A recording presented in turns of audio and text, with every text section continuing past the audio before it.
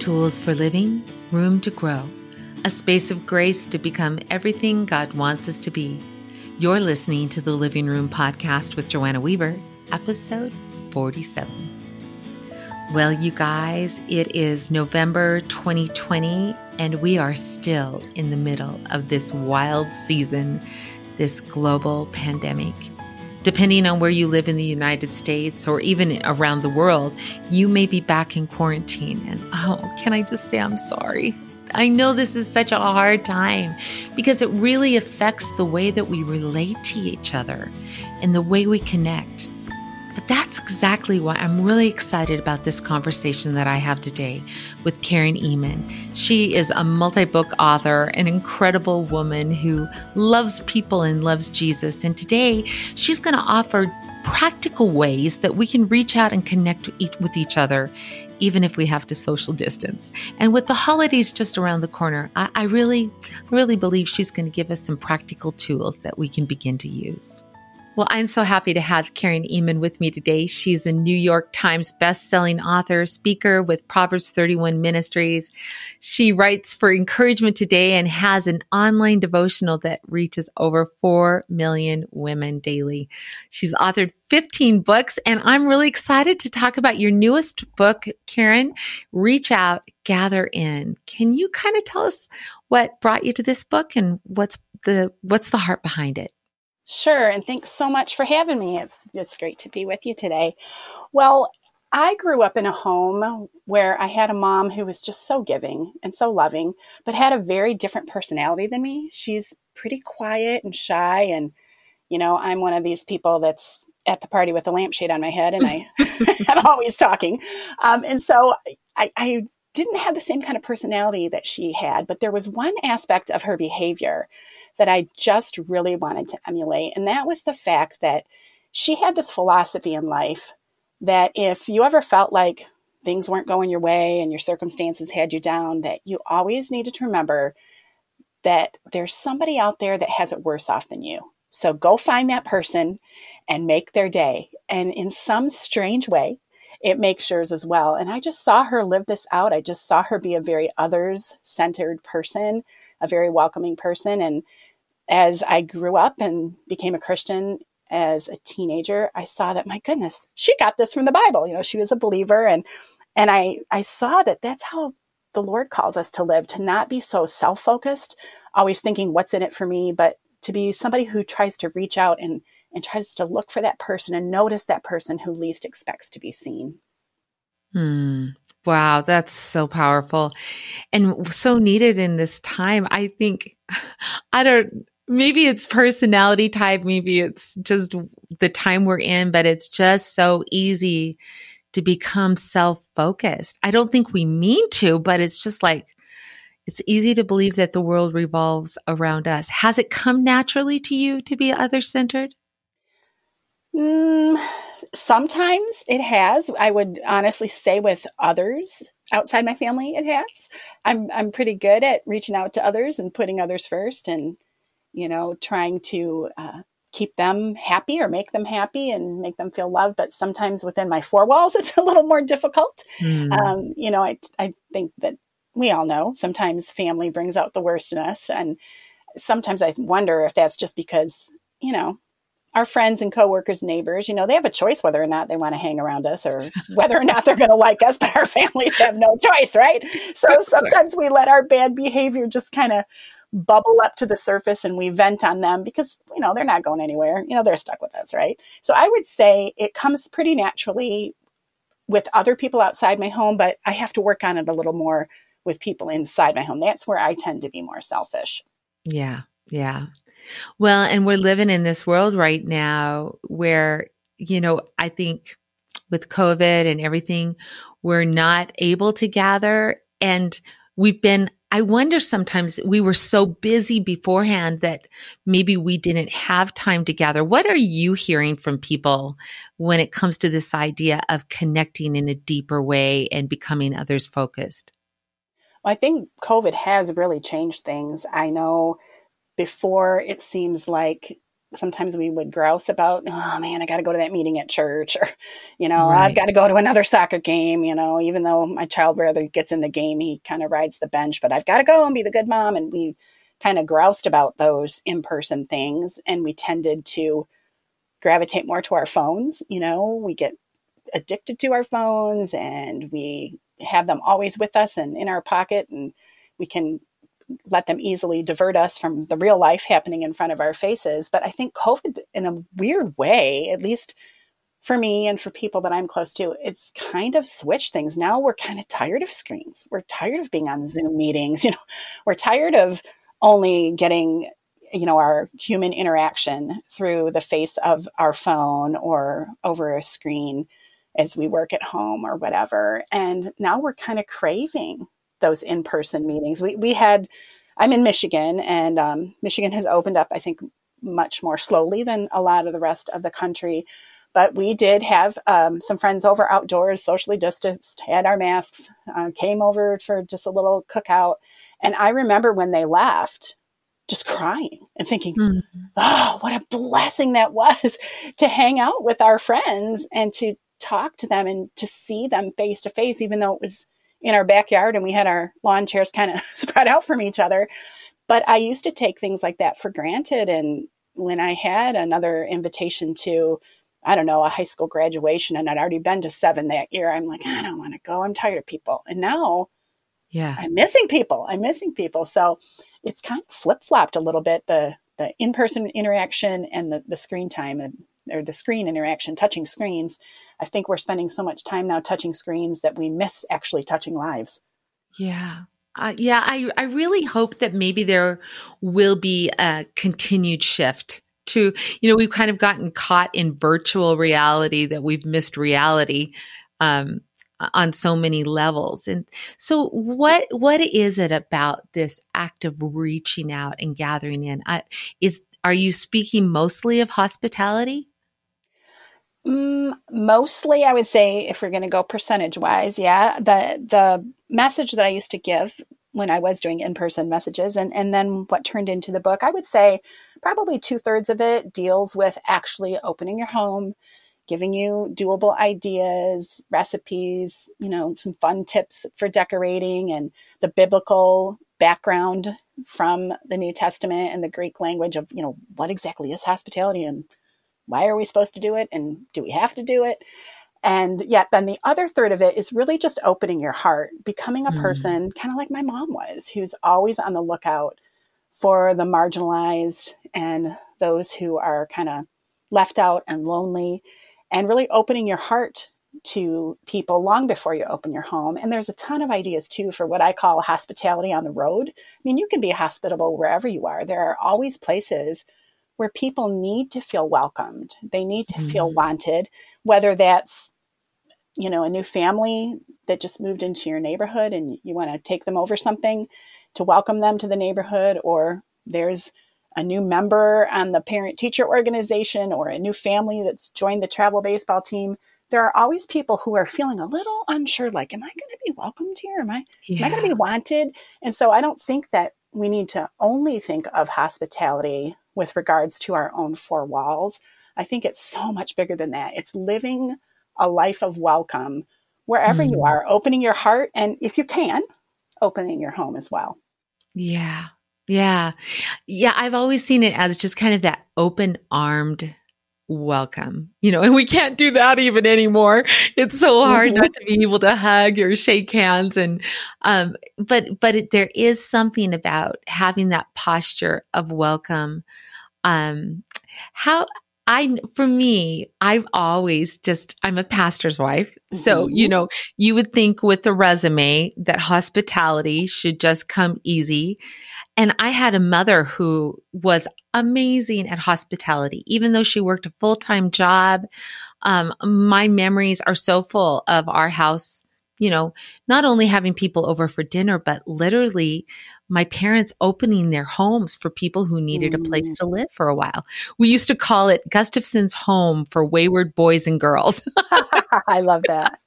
And there was just this open armed, like we knew if someone needed a place to stay, even today, even though my parents are much older, I know that if someone really needs somewhere to stay, that my parents have an extra room and would be happy to have them.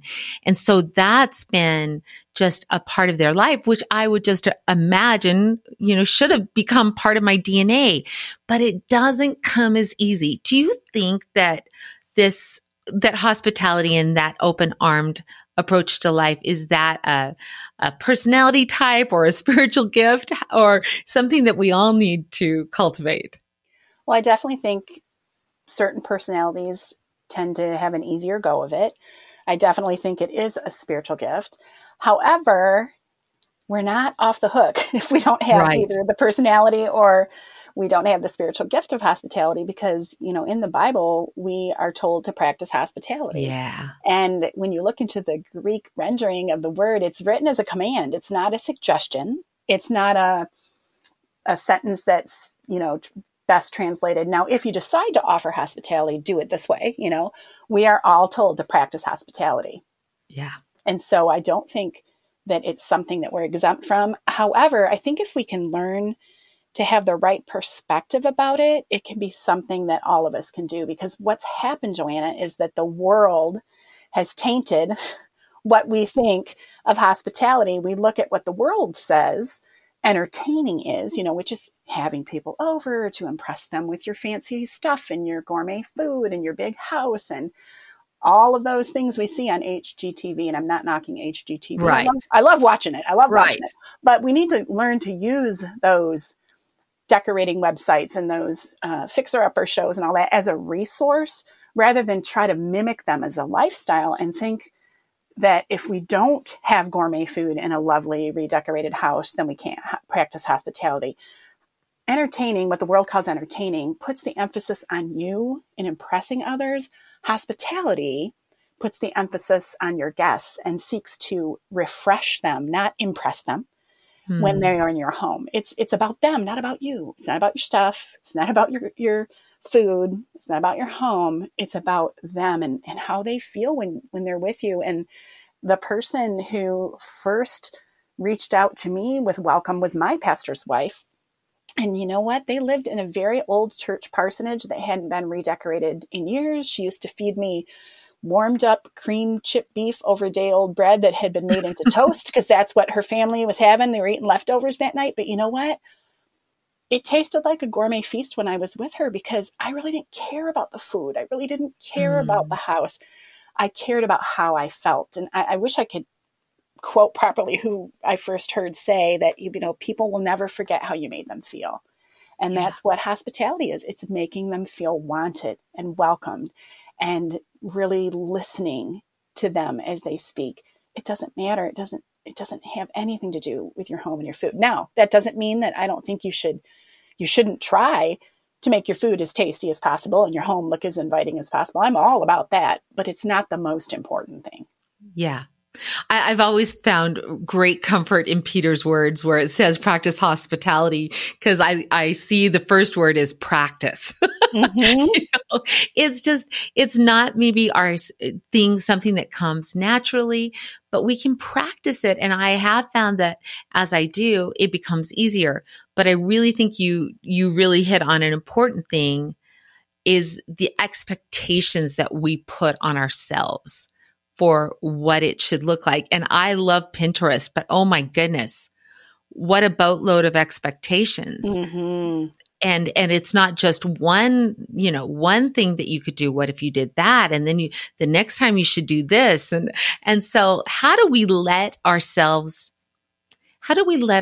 relax when we don't know how to do it well? Or maybe our house isn't ready.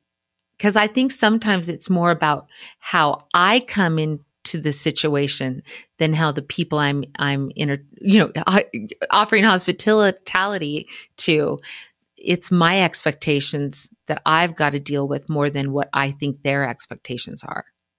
What has really helped me is to just kind of flip the script. When I'm worried about being the host and thinking, I don't know this family very well, and what if they don't like my cooking, and what if their kids ruin our light colored carpet because they won't take their shoes off, and I worry about me in my house. It's helpful to flip the script and think, wait a minute.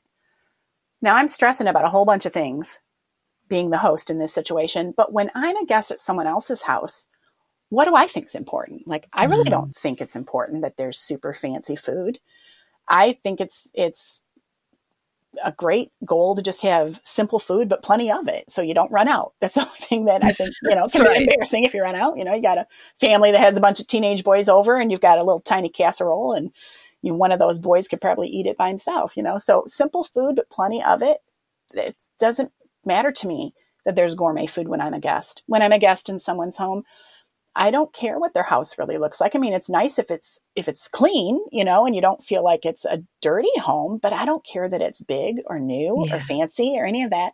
So when I kind of just flip the script in my mind and think, what's important to me as a guest, it helps me to take away some of that freaking out that happens when you're the host, because you start to let your mind spin and let your heart stress over all these things you think are important, but really to a guest, they're not. But I think it's that we've got that wrong view in our minds of what it means to have someone over. We've got that entertaining mindset. And when we think more about hospitality, that it's making them feel wanted, making them feel loved, and seeking to refresh rather than impress, I think that helps us to just not stress out quite so much.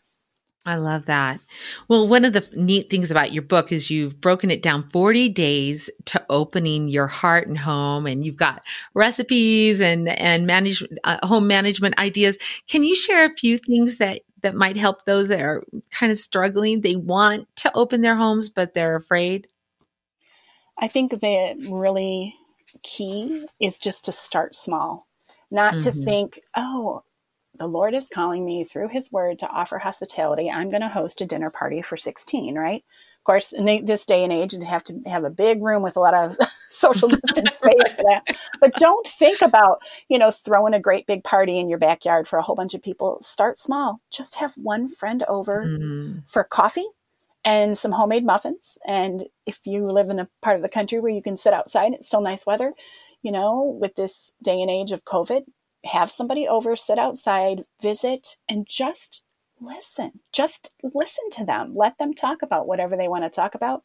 If they're not a big talker, then you carry the conversation, or maybe you have them over and do something together. Like maybe there's a Bible teacher who has a new Bible study out with a talk on it that you've really been meaning to watch, and you have a friend you think would enjoy it. Well, invite her over for coffee and a muffin. I like to call it mug and muffin.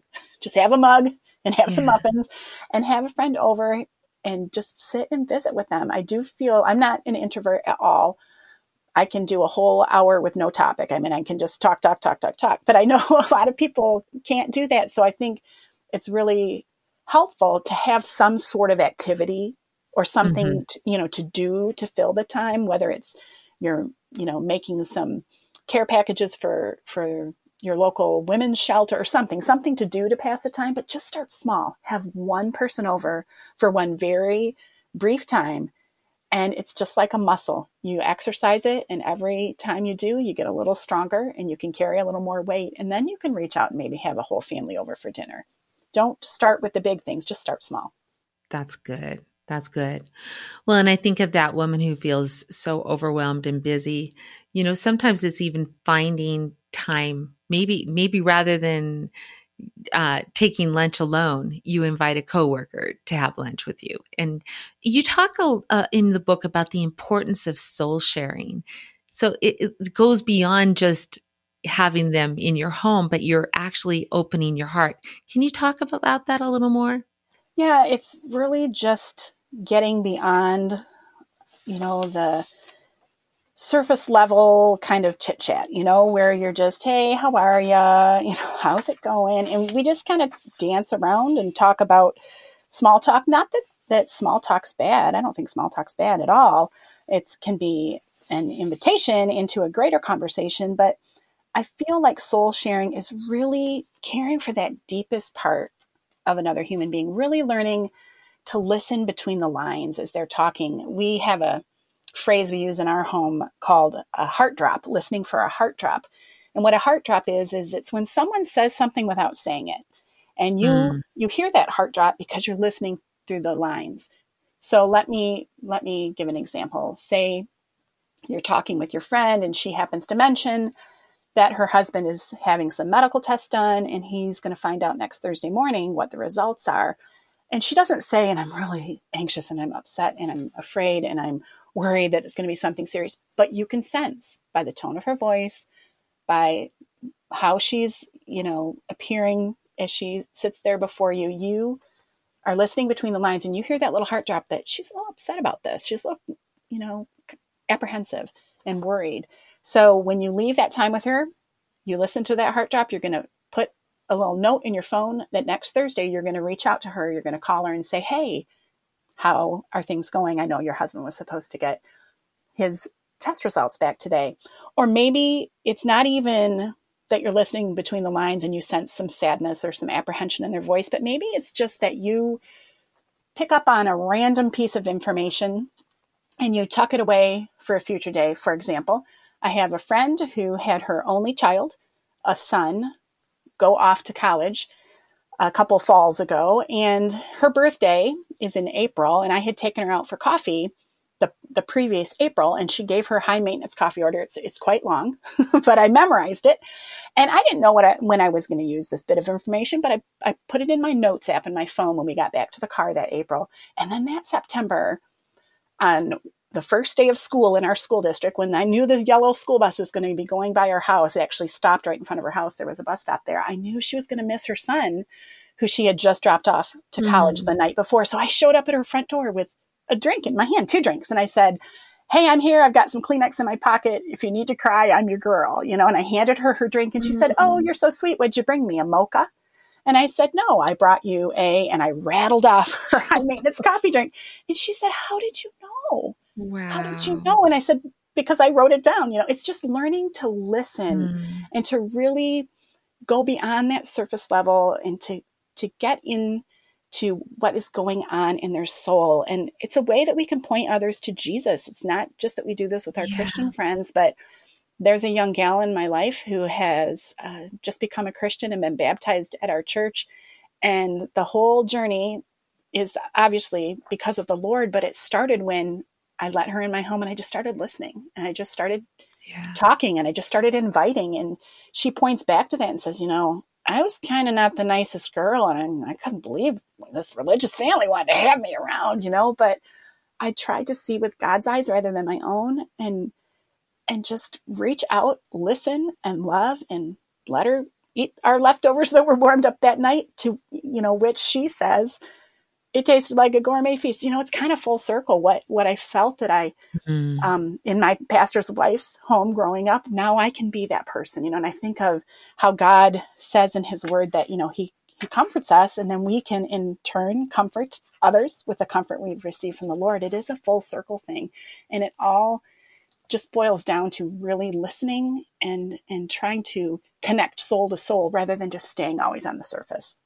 Ooh, I love that so much.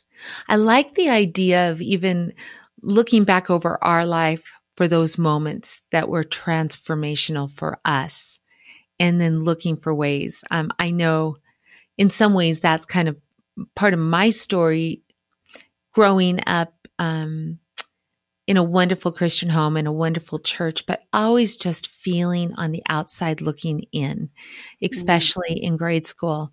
And, the Lord's taken that and I think has used it to help me, at least when I'm operating as I should, to have eyes to see the lonely, because I know what loneliness feels like. And so, while I'm not very good at having people in my home, I always want to have that open heart. And I love that idea of going deeper. One of the things that you're challenging me with is, you are a noticer. You're a noticer. You're not just living life on the surface. You're actually seeing people and noticing what is meaningful to them. And that's really powerful. You talk about creating or crafting a spiritual resume. How can we do that to bring those giftings, even maybe a little bit of our history into that hospitality and reaching out to others? Well, when you think of the concept of a vocational ministry or vocational resume, you list all the things that you're good at, the jobs that you've held in the past, and maybe some of your fun interests too. But a potential employer can look that over and see if you fit for the job that they have an opening for. But I really try to walk people through crafting their own spiritual resume that combines their passions, what they really are passionate about, any natural talents that they have, and then also their spiritual giftings, what spiritual gifts they have. And that beautiful package that is uniquely you, of your passions, your talents, and your spiritual gifts, it's a part of the puzzle in the kingdom of God. God wants to use you with your whole package to reach the people that he has placed in your life. So I walk the reader through, the passions that they have that they could use to serve others. For example, maybe they're really skilled at painting or hanging wallpaper, like my friend Kim is, and she came over and she lent her talents to me because I can't do any of that kind of stuff. But I, in turn, can go and help her maybe with cooking. Or you explore the spiritual gifts that you have, and you make a concerted effort to not only discover those, but to use those. And I always find it's best to start with people closest to you and ask them, what do you think my gifts are spiritually? What do you think my natural talents are? My personality, how I'm wired, what do you see that I bring to the table? And so I not only have questions to walk this through in a much more in-depth way, but then in the back, there's this really pretty designed spiritual resume where you write your answers to this, and then you can run it off and you can have it right there, and you can trust that God is going to use that unique package that is you, all tied up in a bow with your passions, your natural talents, your spiritual giftings, to reach those in your sphere of influence, those people that he has placed right in front of you. Because, often when we think of ministry, Joanna, we think of the big things, Right. We're going to go do that big thing. You're going to sign up for that mission trip, or we're going to teach that class or whatever. But I heard it once said, and I wish I could remember who said it. I was standing in my kitchen listening to the radio when my kids were all young, and they're all over 20 now. So it was a while ago. But I once heard it said that for Jesus, real ministry wasn't the big thing he was about to go do. It was the person he found standing in front of him. So who is that for you today? Maybe it's your toddler who's asking you for more juice in their sippy cup for the 7th time that day. But you know what? That's real ministry. That's in the moment ministry, I like to call it. That person that you find in your kitchen, in the cubicle next to you, right, really in close proximity to you. Maybe that is your assignment for today. It's not the big thing that you're going to go try to do for God. Not that you shouldn't do big things. Big things are great. But we are often in such a hurry to do the big things that we pass right by the people that God has plopped right in front of us. I so agree. I love how you've broken the days into different sections. And the second section is start with your family and then move from there. I've got the wrong title, but how can we bring this concept to our family? Yes, that's the first place I really encourage people to start. Again, not to be, racing past to go show hospitality to the world, but to think of our family members that are with us, right in our own household, and showing them love in little ways, whether it's just stopping what we're doing and putting our phones down and looking them in the eye and listening to them when they're telling us about their day, or just picking up on those heart drops, and doing little things for them. My husband early on picked up on the fact that I don't particularly like to put gas in my car. I just don't. I don't like the smell of gasoline. I don't like going to the gas station. And my husband, he and I, we have so many faults. We laugh all the time. We're not going to talk about each other's non-strengths, but we have lots of them, both of us. But we're going to, and that's what we call weaknesses, is our non-strengths.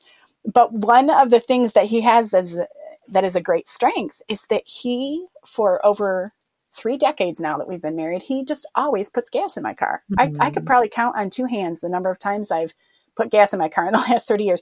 He knows that's important to me. He knows I don't really like doing it. And he shows love by doing things for others. I kind of show love by my words or by giving things to others. But in your family, just think about what speaks love to them, and then do it.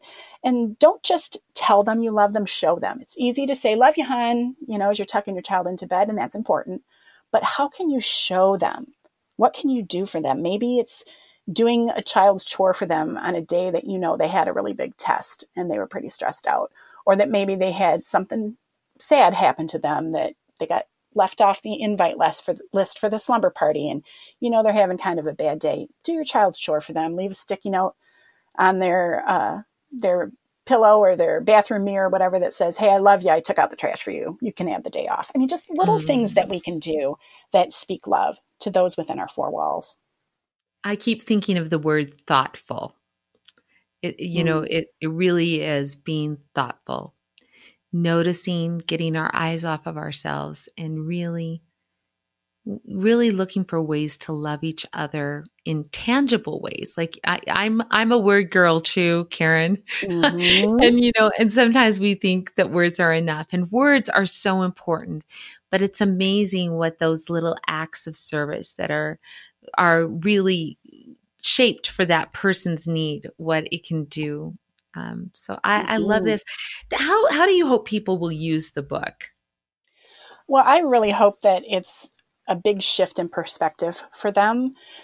And, in our current culture, it's so easy to be self-centered. I mean, just think about it. We are just selfieing it all over the place. We've got to show what we're eating, where we're going. And not that I'm against that. I do that kind of stuff. It's fun too. It's fun. But it's so easy to just live in this constant selfie mode, thinking, what's in it for me? What's in it for me? But I think if we can really learn to live like my mom still does at the age of 86, being on the lookout for that person who has it worse off than you, it can really help us to find this exciting mission in our life every day. Because you know what happens is we look at the wrong people. We look at those people who definitely have life better off than us, right? We're scrolling through social media, and, we happen across a Facebook post where our friend is showing that she and her husband are out to a fancy dinner, and she's strategically got her upgraded new diamond ring he bought her in the picture. And we think, gee, must be nice. Must be nice. It seems like she has a perfect marriage. And then we log off Facebook, we get on Instagram, and we're scrolling. And oh, look, the neighbor child just won Student of the Year at the local middle school. And about that time, your phone rings. And it's the principal letting you know that your son sits busted in his office for a prank that he and his friends thought was hilarious, but which the substitute teacher saw no humor in. Not that that's ever happened to anyone. I know. But, and then we think, oh, seems like she has perfectly well-behaved children. Seems. We're coming apart at the seams because we're comparing ourselves to all those people who seem to have life better than us. Quit looking at those people. Quit looking at them. And instead, purposely look for those people who certainly have a harder row to hoe than you do. I like to think of the concept of going and finding your old self. Here's a real simple way to start. Go find your old self. Were you once a woman going through an unwanted divorce with small children in the house, and you did not know how you were going to make it, but the Lord brought you through? Go find your old self. Find someone in that situation. Be her listening ear. Were you once a lonely teenager from a broken home, like I was growing up? The Lord has totally used my past and that feeling of loneliness that I had. I can almost not talk about it without crying, but that led me to the little local church, that led me to the pastor's wife, who led me to the Lord. That loneliness I felt being a teenager in a broken home, God has used that in so many ways with my children's friends who come to my house and who feel like they belong and they're wanted and they're going through the same thing I went through. Go find your old self and minister to them. And in a way, you get this shift in perspective from it's all about me. What can I show the world I'm doing? Me, look at me, to instead telling someone else, will you look at him? Will you look at the Lord and what he's done? And when you have this perspective, I mean, not that my feet hit the ground every day and I think, I'm going to go serve the Lord and find somebody's life to bless.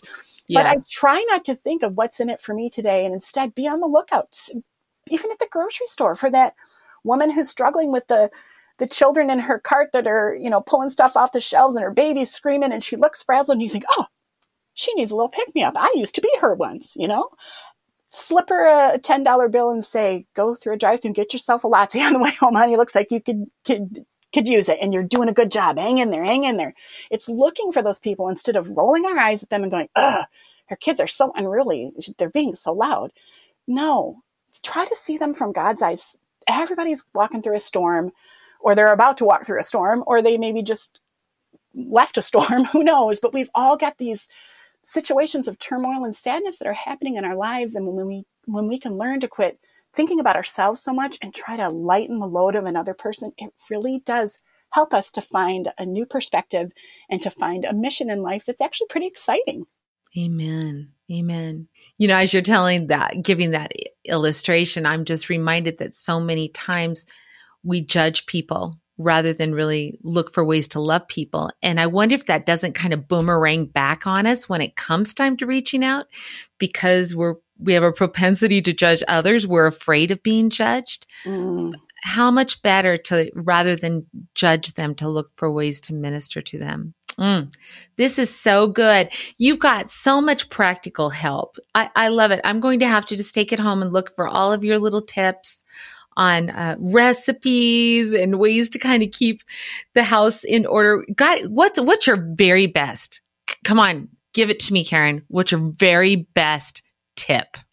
Like if you had to choose one life-changing tip. A practical one? Yeah.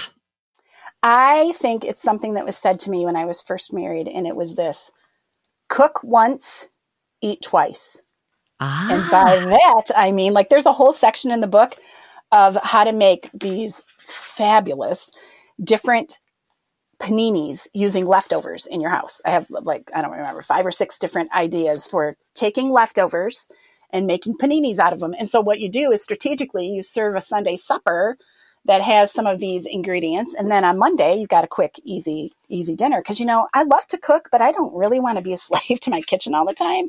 Right. So I try to think about that: cook once, eat twice. Another example would be turning leftovers into soup. So maybe on Sunday supper, you have a roast and potatoes and mixed vegetables. Well, that can become vegetable beef barley soup on Monday. Or maybe you have chicken and corn and potatoes. Well, you can make my cheesy corn chowder on Mondays. I like to think about when I'm cooking once, but somehow I'm going to eat twice out of this meal.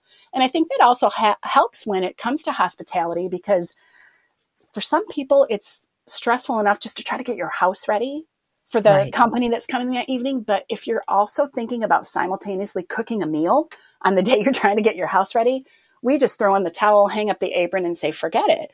But if we can cook something the day before that can, in a snap, be made into a leftover, like I love to make chicken and vegetables become a homemade chicken pot pie the next day, but I can make that the night before when I'm putting my leftovers away.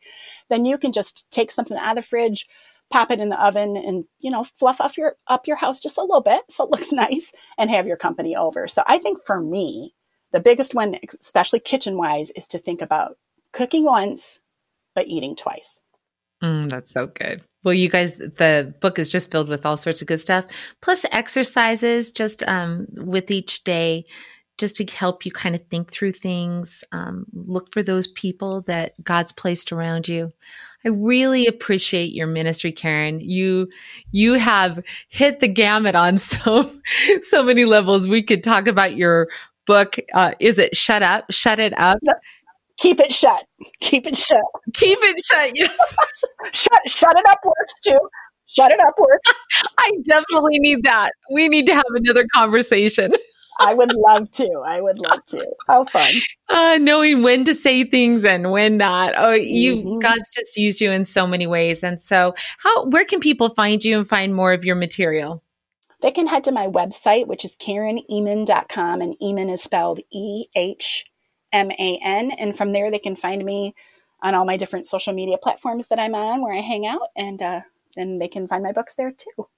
Awesome. Awesome. Well, what's one thing as we close? This is kind of a little bit from left field, doesn't have to be about the book, just maybe something from your heart to the girls who are listening. What's one thing you would like women to know? That their unique gifting is needed by the Mm. Lord and by those around them. I think it's so easy to look at other people and think, I wish that I had what they had. I wish I could do what they do. And we're missing the boat. And it's Satan's biggest trick to get us depressed, to get us,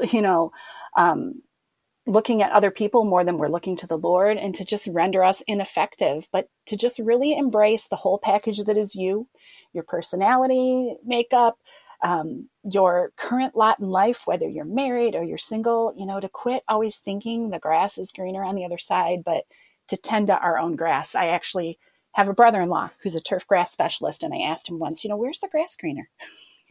And he gave me an answer I've never forgotten. He said, the grass is greenest where you constantly hydrate it, continually fertilize it, and where you are careful to pull the weeds the moment they pop up. That's where the grass is the greenest. So let's quit looking at everyone else's grass and wishing we were like them and had their gifts and their talents and their life, lot in life. And let's just tend to our own grass and know that God is growing something beautiful right where we are. Oh, I love that. I love that. Well, as we close, would you pray for the women that are listening today? It'd be my pleasure. Father, thank you so much for connecting us through the airwaves here, Lord, and helping to knit our hearts to yours when it comes to reaching out to others, to making them feel wanted and loved, whether it's the stranger in the grocery store, the neighbor down the street, the fellow church member, or someone right in our own home, Lord. Help us to have a heart of hospitality that is constantly trying to point others to you, and not saying, look at ourselves, look at us, but instead is saying to look at you. Do you see him? How wonderful he is. Help us to care more about making people feel special than impressing them with our life or our home or anything that we think we need to impress them with, Lord. Help us to focus more on sharing our souls and pointing others to you and to your Son who died for us and offered us a way in heaven where we will feel welcome forever with you. It's in your Son's precious name that we pray. Amen. Amen. Thank you so much for being with us, Karen. Thank you. People need people. That's just the way God made us. But in order to really connect on a heart level, we've got to be intentional. And I'm asking God to give me the kind of eyes that Karen has, eyes that look below the surface of what I can see and really hear what that person needs, and a heart that actually cares enough to take action in small, meaningful ways. You can learn more about Karen Ehman and her wonderful books over at joannaweaverbooks.com/048. And you'll also find a special Give Thanks printable that I've made for your Thanksgiving table. All you have to do is click and there you got it. It's yours. Speaking of Thanksgiving, wow, I just want you to know how grateful I am for you. It means so much more than I can say that you tune in and listen to these episodes and that I get to hear from you on social media about what God's talking to you. I love the fact that we are sisters. No matter where we live in the world, we are the family of God, and we can reach out and spur one another on toward love and good deeds and encourage one another to just press into Jesus and press close to one another so that we can live, we can love, and we can lead like our precious Jesus did. Well, have a wonderful Thanksgiving, my friend. You're going to be on the top of my gratitude list. Have a good day.